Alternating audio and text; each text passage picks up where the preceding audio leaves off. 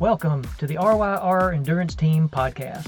We are grateful that you've chosen to tune in and listen. If you are a runner, aspiring runner, triathlete, or aspiring triathlete, you are in the right place. We love sharing what we know about these sports. If you like what you hear, you can always learn more by contacting us at ryrcoach@gmail.com or by visiting our website, ryrenduranceteam.com.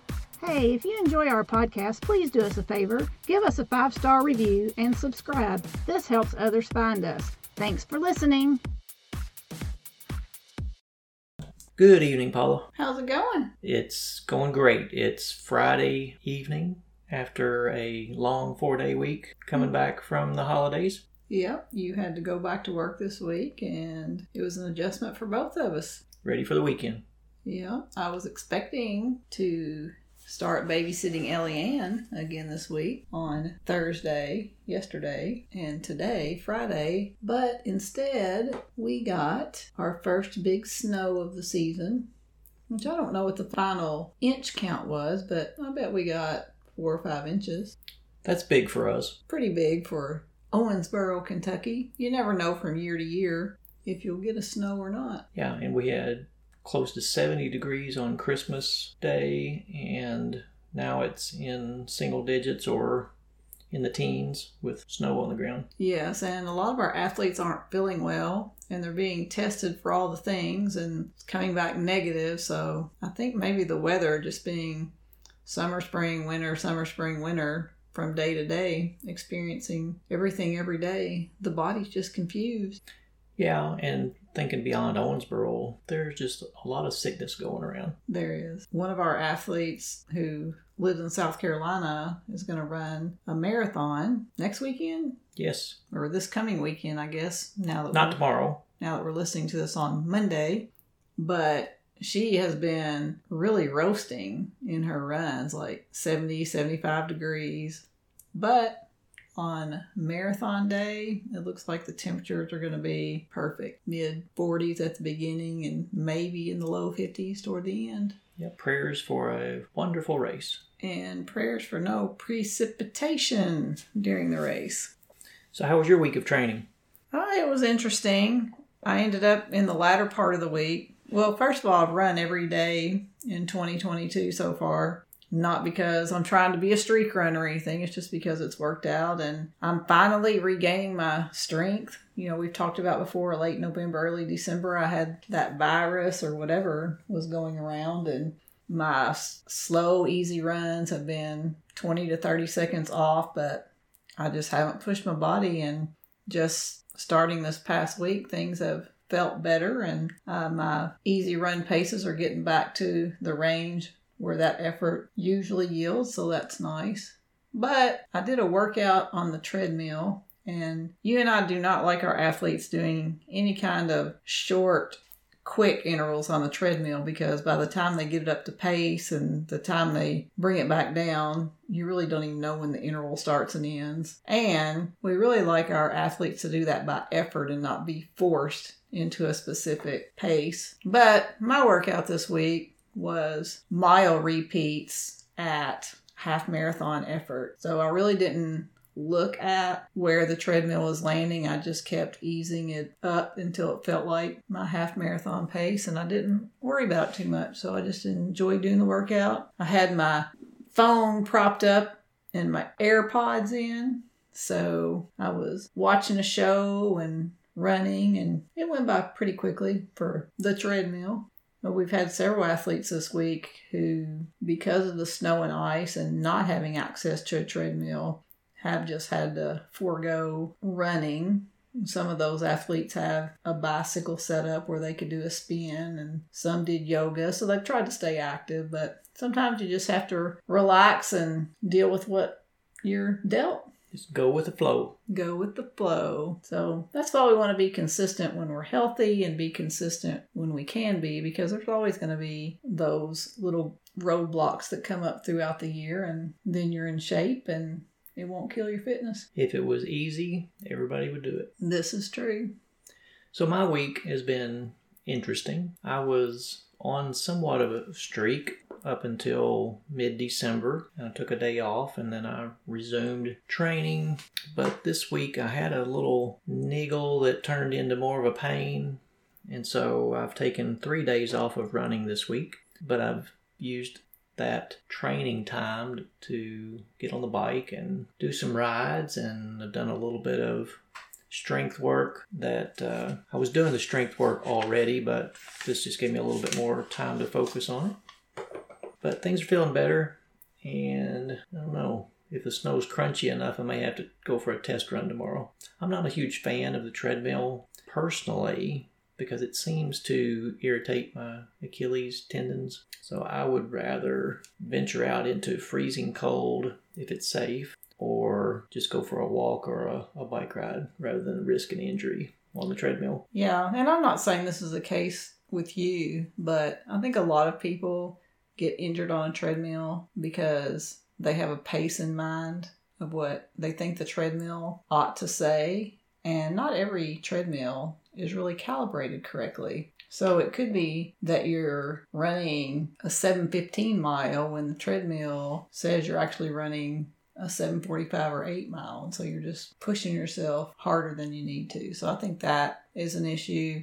And then just with the belt and the mechanical and it doing some of the work for you, it has to change your form a little bit and stress your joints and muscles and tendons in a different way. We've got access to a wheel we could use on the treadmill to test its accuracy. That sounds like a fun project sometime. Yeah, I thought about that before, but in all honesty, I just am fine with putting a towel over whatever the display is saying and just keeping it by feel, especially on an easy day. Because my watch, I'll set my watch for a treadmill run and it'll say I'm doing an 8:30 mile when I know my effort is nowhere close to yielding that pace. But so the watch is off, the treadmill may or may not be off, but I get in the time and get a little bit of exercise in and it's all good. All good. Yep. And even though I didn't babysit Ellie the last couple of days, she came over both days. We went and got her early, or I went and got her early Thursday, but as the snow started accumulating, I think Jacob and Shelby got a little nervous that the baby might get stuck at Grandma's and Granddaddy's house. So they came and got her. But we played on a new gymnastics mat. One of our athletes we saw on Facebook was actually selling a gymnastics mat. So I scarfed it up for the baby. Because, that's just what we have space for and room for in our house is a big gymnastics mat. But tell me, all those giggles and her running up and down it has not been worth it. She loves it. She does love it. And then yesterday, her parents took her out in the snow and she didn't really know what to think, but she was laughing and jibber-jabbering and having a big time. She wasn't moving around much in it, but... And her daddy threw snowballs at her. And she laughed. And she really laughed when her daddy threw snowballs at her mom. Mm-hmm. So going back to my training just for a minute, I've been thinking about going to the pool while I'm taking some time off of running. Well, there's a little problem with our pool. There's not a problem for our daughter Bethany going to the pool when the water is 77 degrees. But I'm just not there yet. How long has that heater been broken now? It's going on probably 5-6 weeks now. But I had toyed with the idea of setting a goal to swim a little bit every week of the year. But this first week of the year is just about gone. And we got word today that the pool heater is going to be out for probably another 2 weeks. And then once it's repaired, it'll take a minute to get the temperature back to where it needs to be. So I may just have to suck it up, Buttercup, and jump in that cold water. Well, here's the thing. If you can go outside and run in 20-degree weather, you ought to be able to swim in 77-degree water. You want to go with me? No, thank you. But I didn't make a goal to swim every week in 2022. I'm still enjoying my run focus. Yeah. So I've been keeping up with the technology news, and this week the Consumer Electronics Show was held in Las Vegas in person. Wasn't as big as some years. I didn't go, but I have been keeping up with some of the announcements, and I thought I would run a few of these product announcements by you. I think you'll be impressed. It is probably permissible in your job that you could go. to an in-person technology conference. I'll have to consider that. Especially if Las Vegas is warm.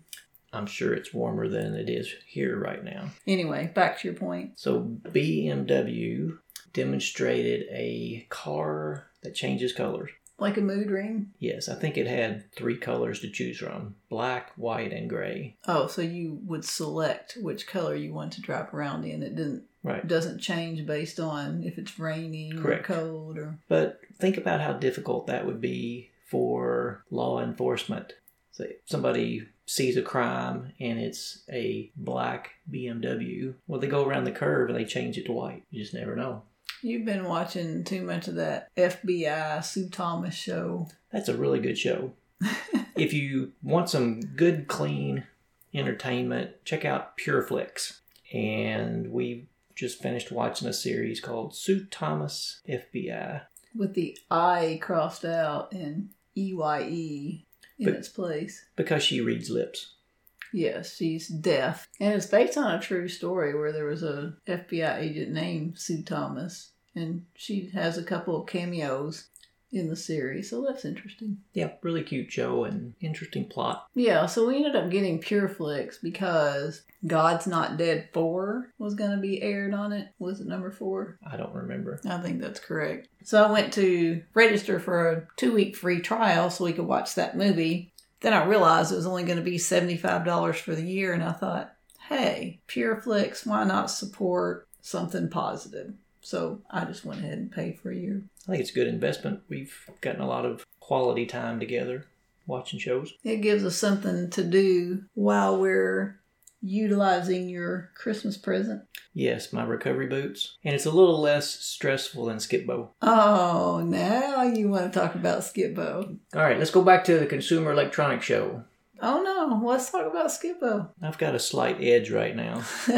I was up 3 games. And he went on a 7-game tear, so he's up 4 games. You won last time, so it's down to 3. Yes, but you did win 7 in a row. Back to the Consumer Electronics Show. So LG announced a product called the Omnipad, and it's described as a autonomous or self-driving van, but it could be your mobile office, your fitness studio, your kitchen, your home theater, all wrapped into this vehicle. It looks like a modern day version of the VW van that was in Back to the Future. You remember that van? I remember that van mostly because my dad had a van like that. Really? Mm-hmm. Mm. His was white and red. Okay. But that would be pretty cool to be exercising during your commute to work, or fixing your breakfast while you're on your commute to work, or maybe you just don't even have to commute to work. You're working out of your Omnipad while you're on your way to your vacation destination. Lots of possibilities there. I still don't see it happening. It might happen, but control freaks like me are going to be a little leery of a self-driven automobile. I mean, you know, I'm somewhat of a side seat driver anyway. It's coming. Delivery vehicles are going to be autonomous. Semi-trucks are going to be autonomous. Eventually the airplanes. Okay, so an autonomous delivery truck pulls up in front of our house. It still has to be manned. Robots. Me, Robots. George Jetson. LG also announced the largest OLED television, 97 inches. Can you imagine that? That's 8 foot diagonal. That's a big TV. And then I thought this was pretty cool, and it relates to cycling safety. A company that I hadn't heard of before called Ape Mans. They have a product called Seeker. It's a rear camera, so it's, mounted to your seat post facing backwards, and it's monitoring what's going on behind you, but then it's displaying that on your connected phone that's in front of you, and that's pretty cool. But then it also had laser lights that formed lines on either side of the bicycle, so that drivers knew how much space to give you. And to me, that seems like a much cleaner approach than this guy that's got the noodle hanging off the side of his bicycle in our town. I don't know. I think the pool noodle is pretty clever. Pretty clever. But then, technically, do you need to be 3 feet away from the pool noodle? That's a good question.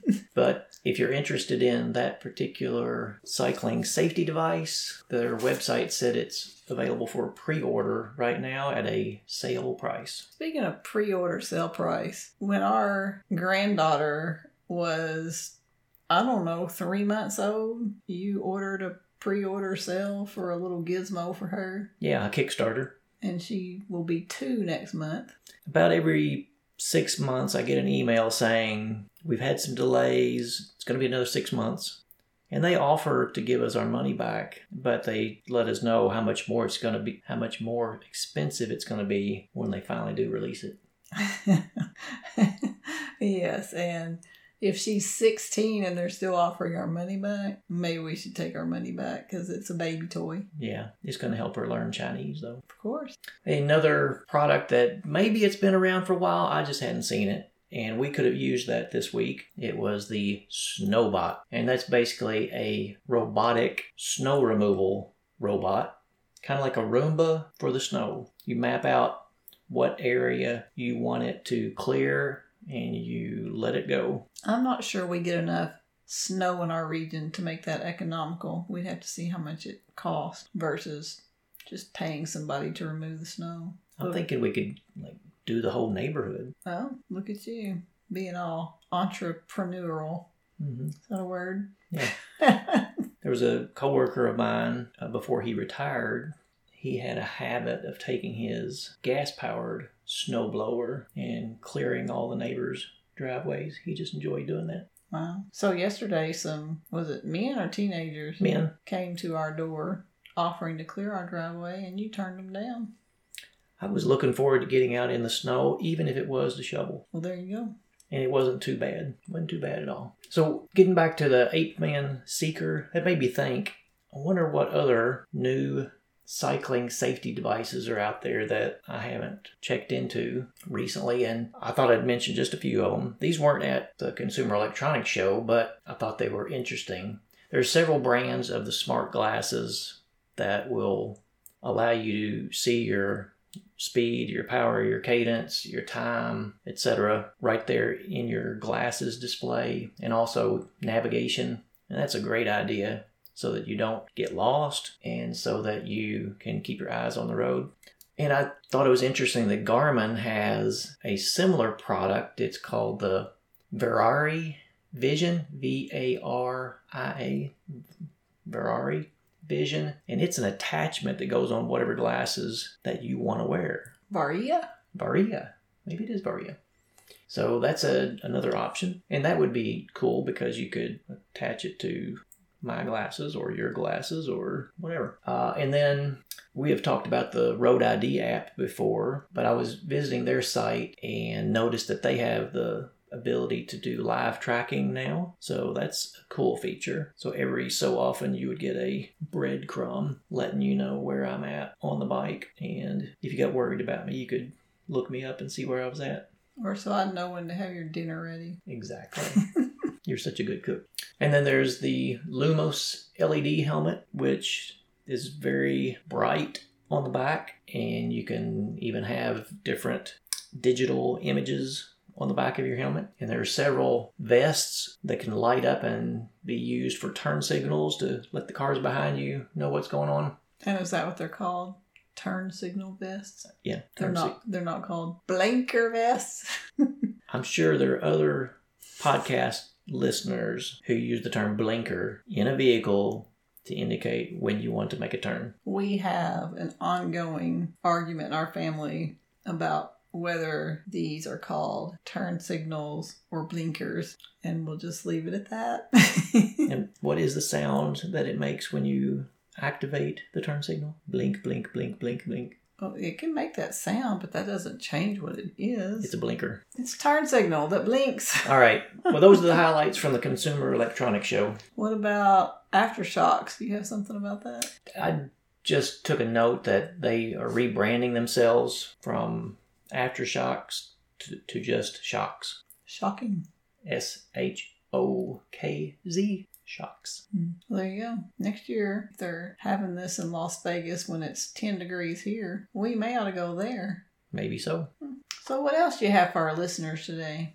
So going back to the challenges this week that I had with running because of a little injury, I've had a fair share of injuries over my athletic career, and I try not to let it get me down because I'm so thankful for the days that I can train when I'm healthy, and I just try to be thankful even when things are not going as planned and I have to sit on the sideline for a little bit. And I just am reminded that athletics and training and racing are not the most important thing in life.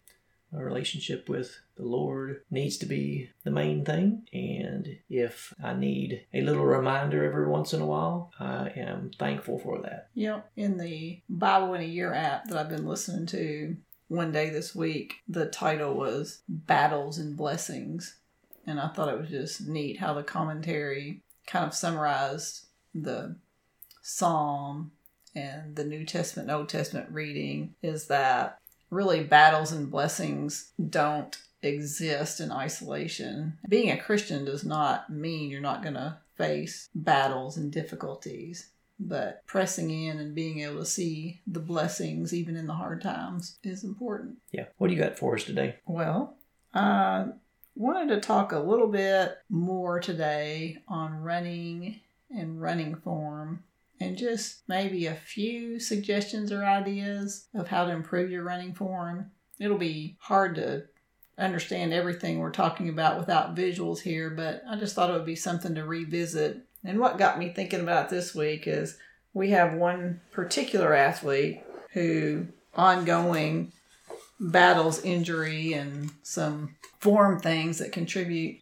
to being prone to injury. But then we also have a new athlete just signed on a week or so ago, and his cadence is really, really slow as far as even if you look at a range of what it ought to be.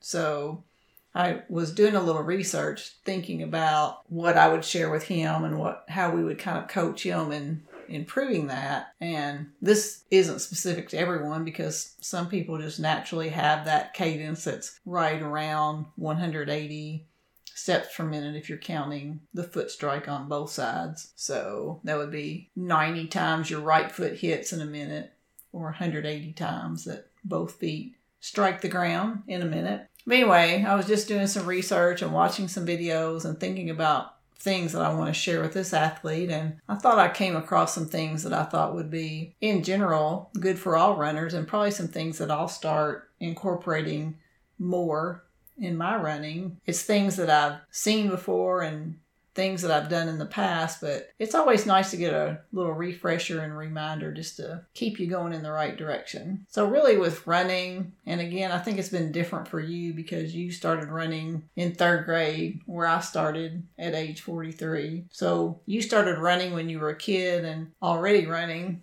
I started running when I really hadn't run in a long time since I was a kid. So I think things just track differently on what makes sense. But from what I've gained and gleaned over the last 10 or 11 years of studying running and the last 20 years of coaching running, that I think it's really key to think about being light on your feet and quick on your feet. And really the less time each foot's on the ground, the better. So I thought maybe we could start by talking a little bit about how to get that lightness, that light feeling on your feet. That sounds like a good direction to go.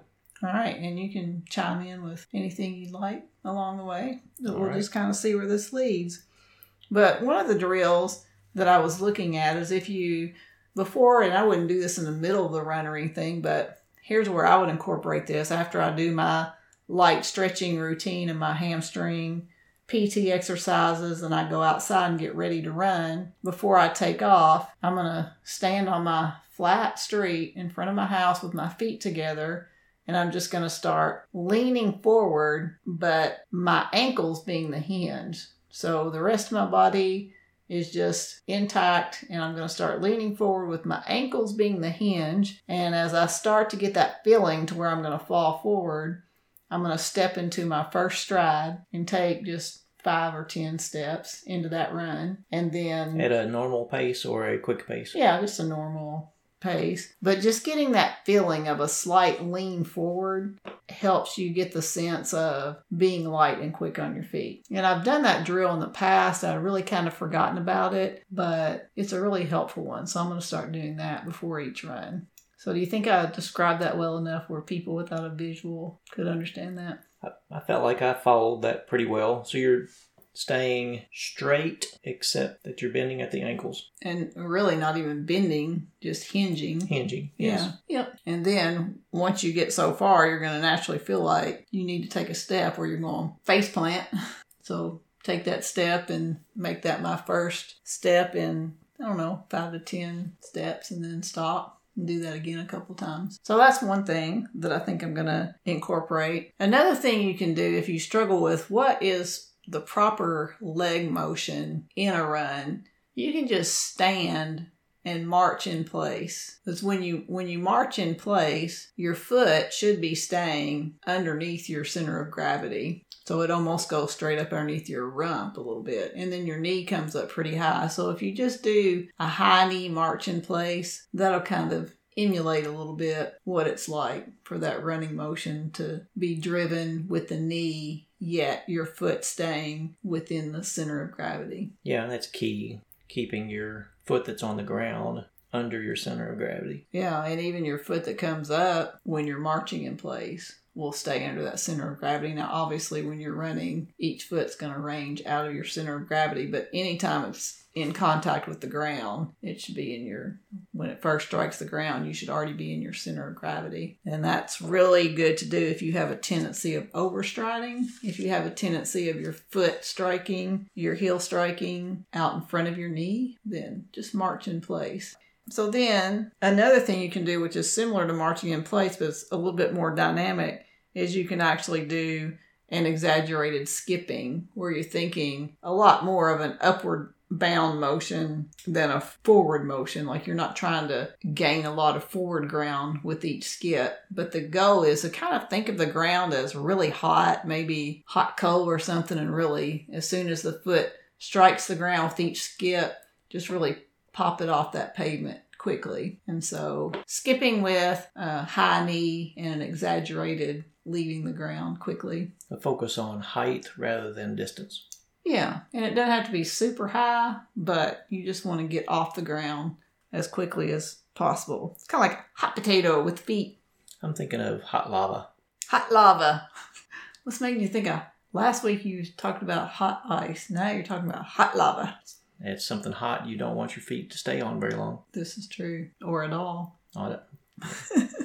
So, and then another drill that I really haven't tried this, but I thought it was interesting as I read about it and watched some video on it, is if you're sluggish with your feet and you're really needing to get your cadence up, one thing you can do is find a nice, smooth, safe surface like a soccer field or a football field or a grassy playground that you know is smooth and doesn't have a lot of rock or debris in it.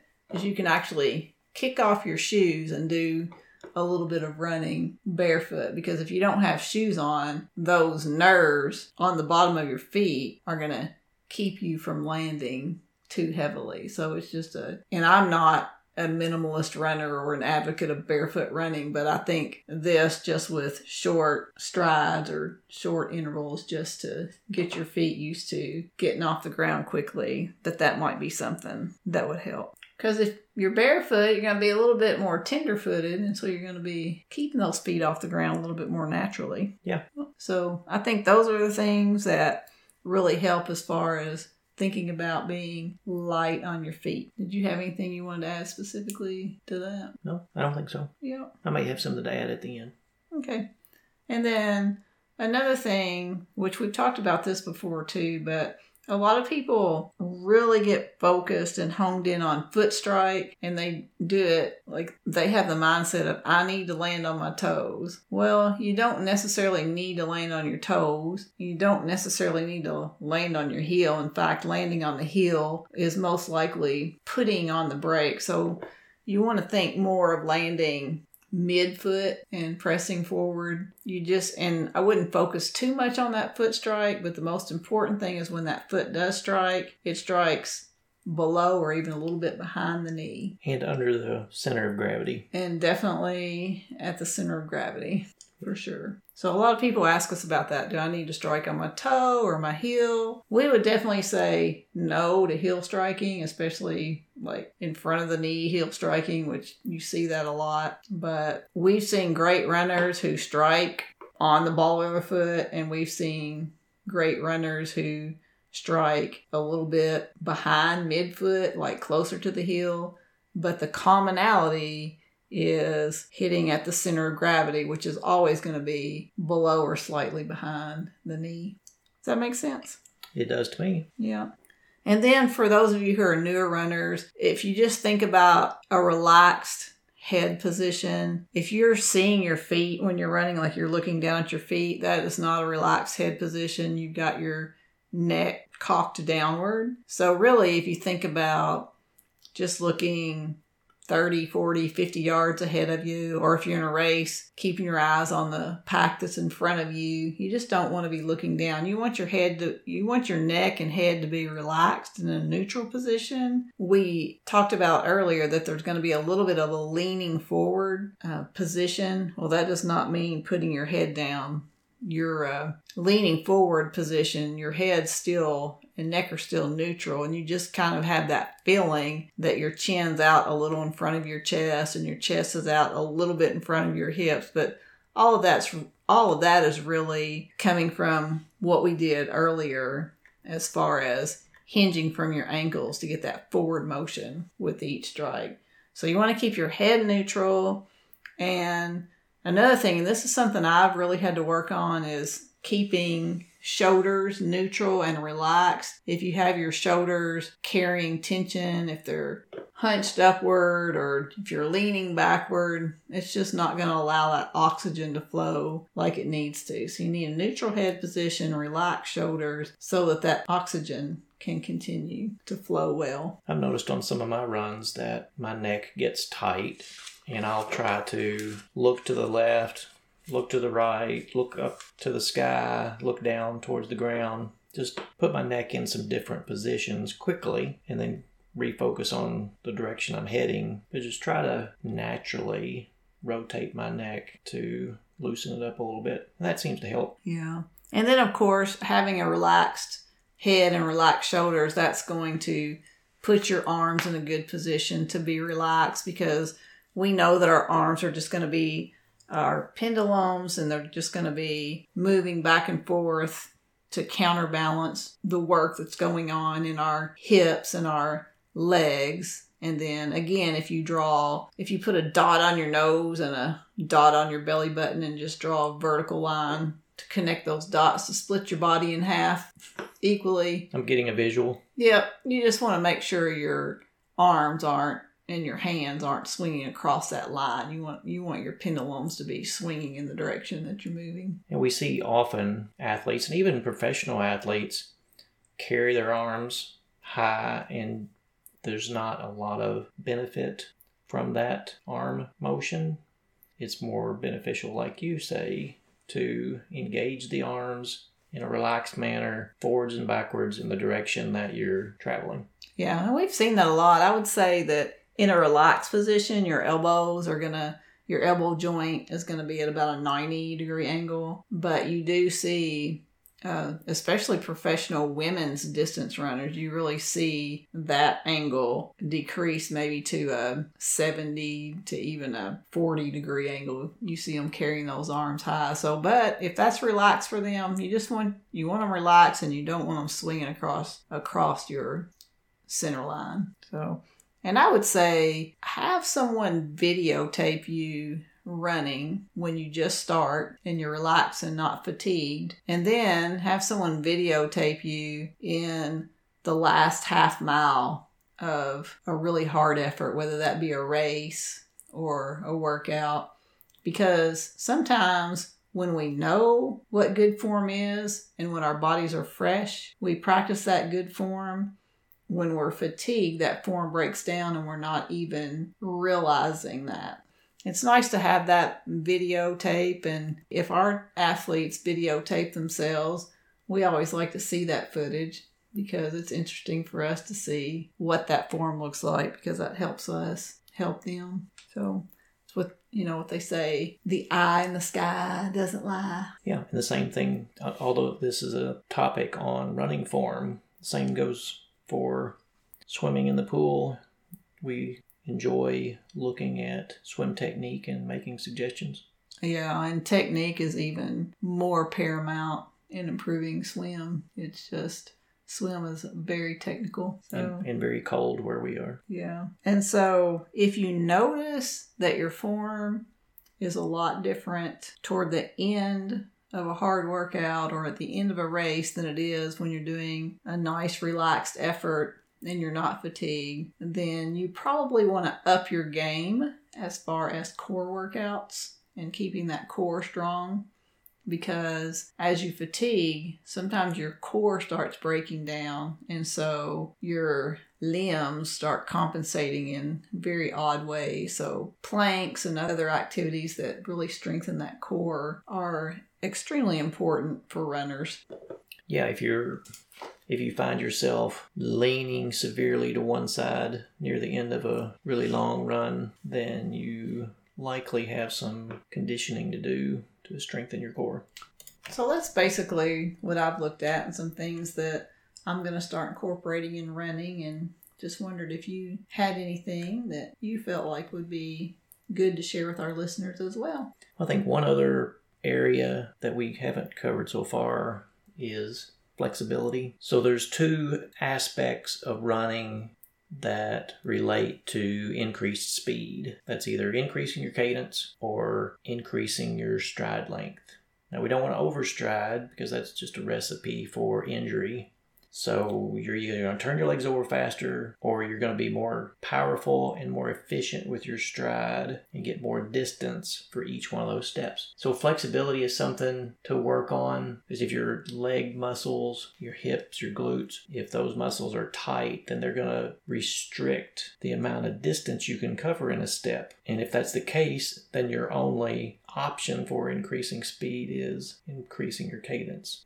So working on flexibility can help you get speed at the same cadence, and it should be with very little extra effort. Yeah, and honestly, that should be the biggest variable. There will be some difference in cadence in professional athletes when they're doing their easy run versus their tempo race pace runs, but in general, their cadence is pretty steady. It's the distance they get per stride, and that's just based on the sheer effort and force they're using that speeds them up. And yes, their cadence will get a little faster too, but honestly, it's that distance per step that's a much bigger variable in increasing speed with professional athletes. Yeah, so it's a combination of strength and flexibility. Mm-hmm. Well, that was the only other thing I wanted to add on running form today.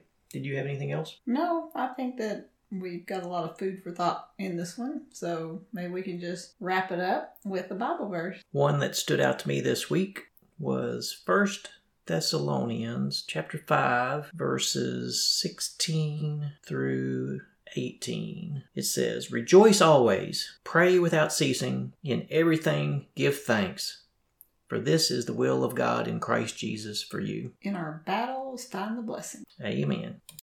At RYR Endurance Team, we specialize in customized coaching. What is customized coaching? It's more than a training plan. It's a relationship.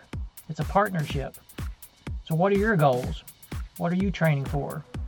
Contact us at ryrcoach@gmail.com or visit us on our website, ryrenduranceteam.com. Hey, if you enjoy our podcast, please do us a favor. Give us a 5-star review and subscribe. This helps others find us. Thanks for listening.